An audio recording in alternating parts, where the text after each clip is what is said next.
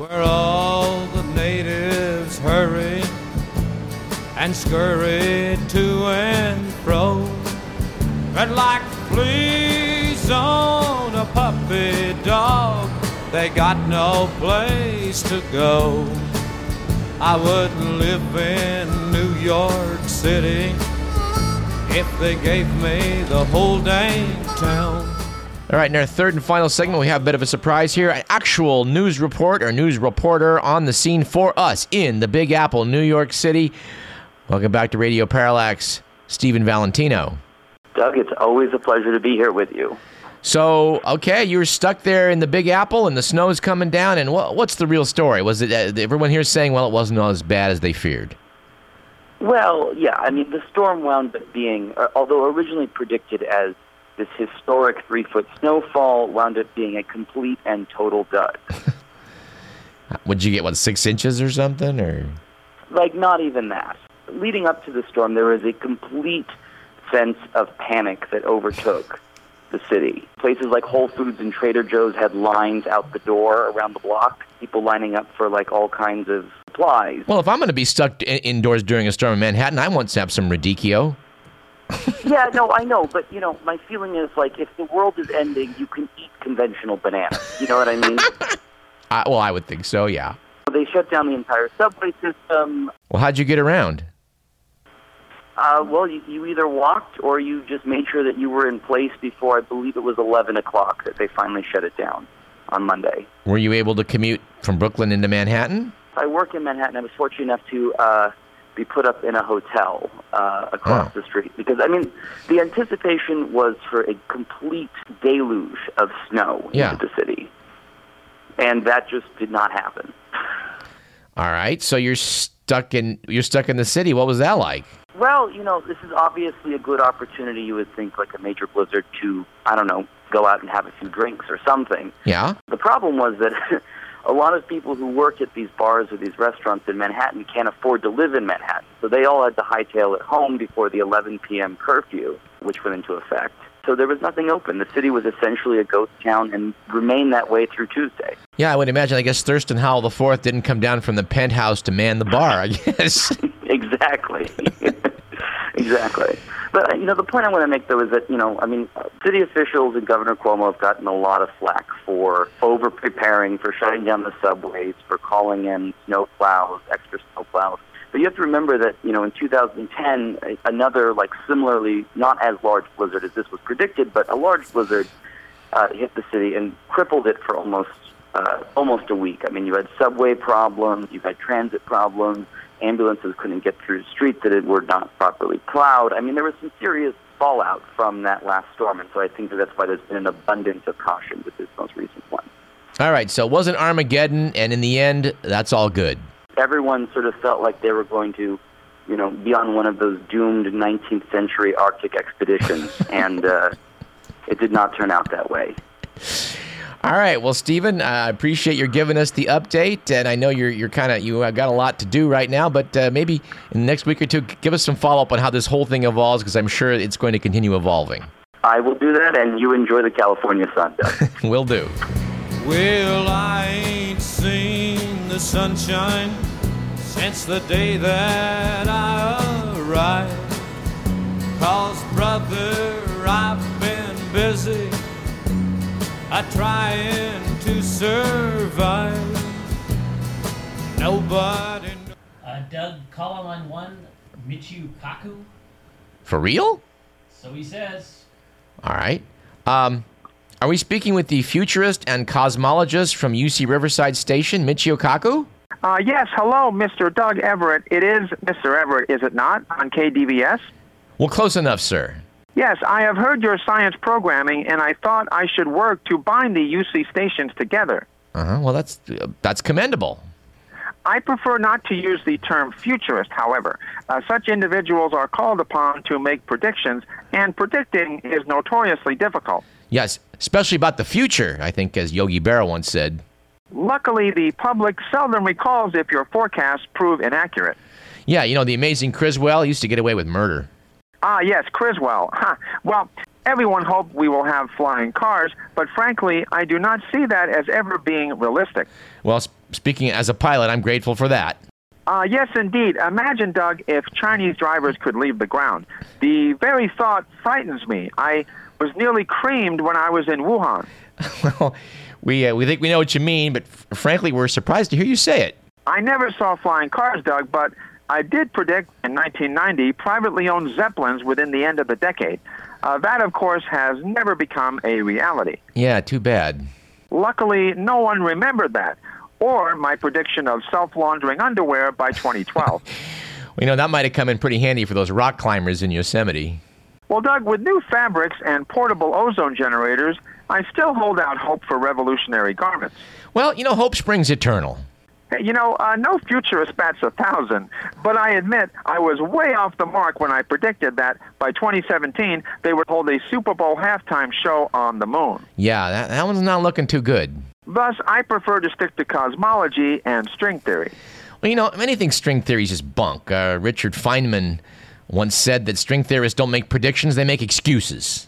Well, some in the physics community, Doug, doubt that 11 dimensions of tiny strings could account for the conventional 3 dimensions. I will give you that. But remember that these are itty-bitty strings curled up so tightly they don't really count. No comment. I have modified my string theory. Now, each of the 11 dimensions of my old theory now has 11 dimensions itself. So we're up to what, 121 dimensions? Yes, that's right. I have had to expand the string theory so much, I now call it twine theory. I see. Duquesne University in Pittsburgh, Doug, has a grant from the Heinz Corporation to see if they can work out the universe divided into 57 dimensions. So that's the Heinz 57 theory. That's convenient. In addition to twine theory, Oxford has a new chord theory, which is based on the universe being composed of tiny bungee cords.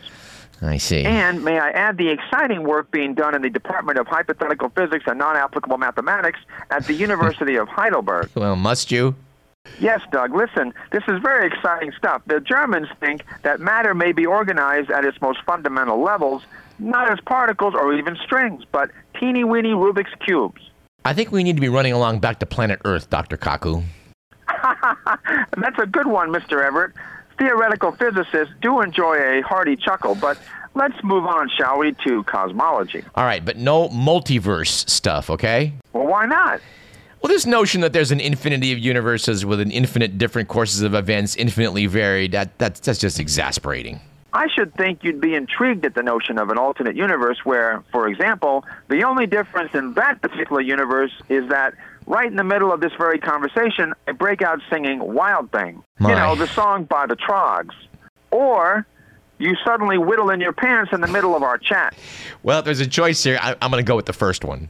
I find this concept of infinite permutations liberating, Doug. Yeah, well, I find it inane, Dr. Kaku. So in one of your alternate universes, everything's exactly the same except maybe one thing. So, like, in that universe's Batman TV show, the Joker is played by Ben Bernanke, and meanwhile, their Federal Reserve is headed by Cesar Romero. Yes, that, in fact, would be one possibility. Good God. By the way, I like your vivid imagination, Doug. Perhaps it is not too late for a career in cosmology. But seriously, astrophysics does have many colorful terms. Like white dwarfs, brown dwarfs, maybe you've heard of red giants. Uh-huh, yeah. Well, my calculations reveal a novel new entity. I have nicknamed them blue elves. Elves? Yes, my collaborator Sheldon Minkowitz at Yale wanted to call them blue balls, but that seemed a little too pornographic, maybe? Inelegant, Doug. Uh-huh. Are they blue? Well, we calculate that they do undergo a spectral blue shift from the Doppler effect, yes. You mean the Doppler effect? No, the Doppler effect. When dumb ideas seem smarter when they come at you really fast. The official office for naming things in space did not agree to the name blue elves, so we sought more logical terminology, more consistent with other things out there. You have heard of quasars? Yeah, galactic black holes. And pulsars? Collapsed stars, sure, yeah. Yes. So we renamed the blue elves, and their new names are mutsars. Mutsars, like in mutts? Yes, they are cosmic mongrels. Mutt-like. Mutts, yes, mutts. Smaller than quasar, bigger than a pulsar, and blue. The Keck telescope in Hawaii is out to catalog them, Doug. And how many have you found so far? Not a one. They are theoretical objects, and I'm a theoretical physicist, not an astronomer. So what are the odds? Well, Doug, we are taking a gander to see what pops up. Nobody expected to locate Uranus till Sir William Herschel took a look. No comment. And by the way, there is another new physics theory I want to debut on your show, a new boson we have deduced from our calculations. Like the Higgs boson, that supposed particle that creates mass? These are bosons, yes, but not associated with mass like the Higgs. No? No. According to our math, Doug, these bosons create location. Location? I know it sounds crazy, but they give other particles places to hang, if you will. Without them, other particles would have to loiter in virtual space. I see. We see a pair of symmetric particles, the Khmer boson and the Gouet boson. One creates the here, the other creates the there. I think I have a headache. Maybe we continue this discussion some other time. Well, sure. Perhaps I can tell you about my cosmologic theory of what took place between 10 to the negative 19th and 10 to the negative 17th seconds after the Big Bang. Well, Dr. Kaku, we have a policy of not addressing things here that take place in under a picosecond. Well, the idea of creating something from nothing in almost no time at all seems so intriguing. I'm not so sure. Isn't that what TV execs do every year with those stupid reality shows? Why don't we talk about the Little Bang Theory? Is that a joke, Doug? Well, I'm virtually certain that it is, but thanks to the Heisenberg uncertainty principle, I'm not positive. Doug, that is an incorrect interpretation of Heisenberg. I think I should clarify it. Well, I think you should too, but maybe not today. But please come again, Dr. Michio Kaku. Very well. Yes, but as I go out, let me say, wild thing, you make my heart sing, you make everything... Groovy, yes. Let's talk again soon. Oh, and before I forget, did I mention my award-winning website, Doug? mkaku.org. That's mkaku.org. I'm sure our listeners will want to check that out. Thank you, Dr. Michio Kaku. You're most welcome, Doug.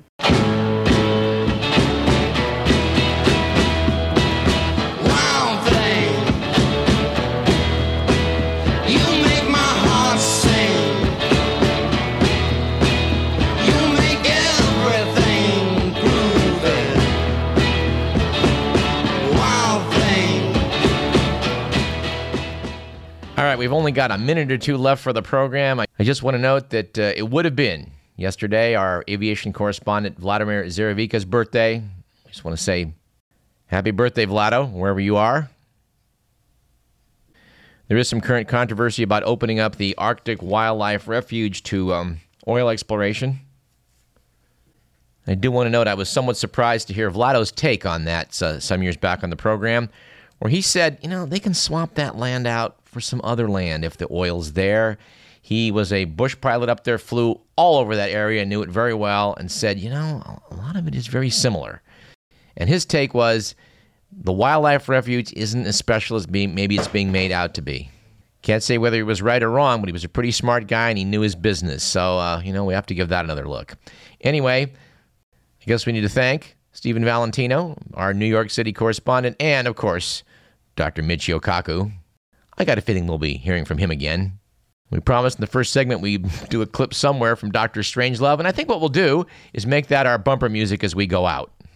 This might make an interesting transition into music to make pancakes too. But we're confident that as able host, Presto Pancakes will be able to field this one. This program was produced by Edward McMillan. I'm Douglas Everett. You've been listening to Radio Parallax. We'll see you next week. It's incredibly obvious, isn't it? A foreign substance is introduced into our precious bodily fluids without the knowledge of the individual, certainly without any choice. That's the way a hardcore commie works. Jack, listen, tell me, Jack, when did you first develop this theory? I first became aware of it, Mandrake, during the physical act of love. Huh. Yes, a profound sense of fatigue, a feeling of emptiness followed. Luckily, I was able to interpret these feelings correctly. Loss of essence. Huh. I can assure you it has not recurred, Mandrake. Women sense my power, and they seek the life essence. I do not avoid women, Mandrake. Yeah. But I do deny them my essence.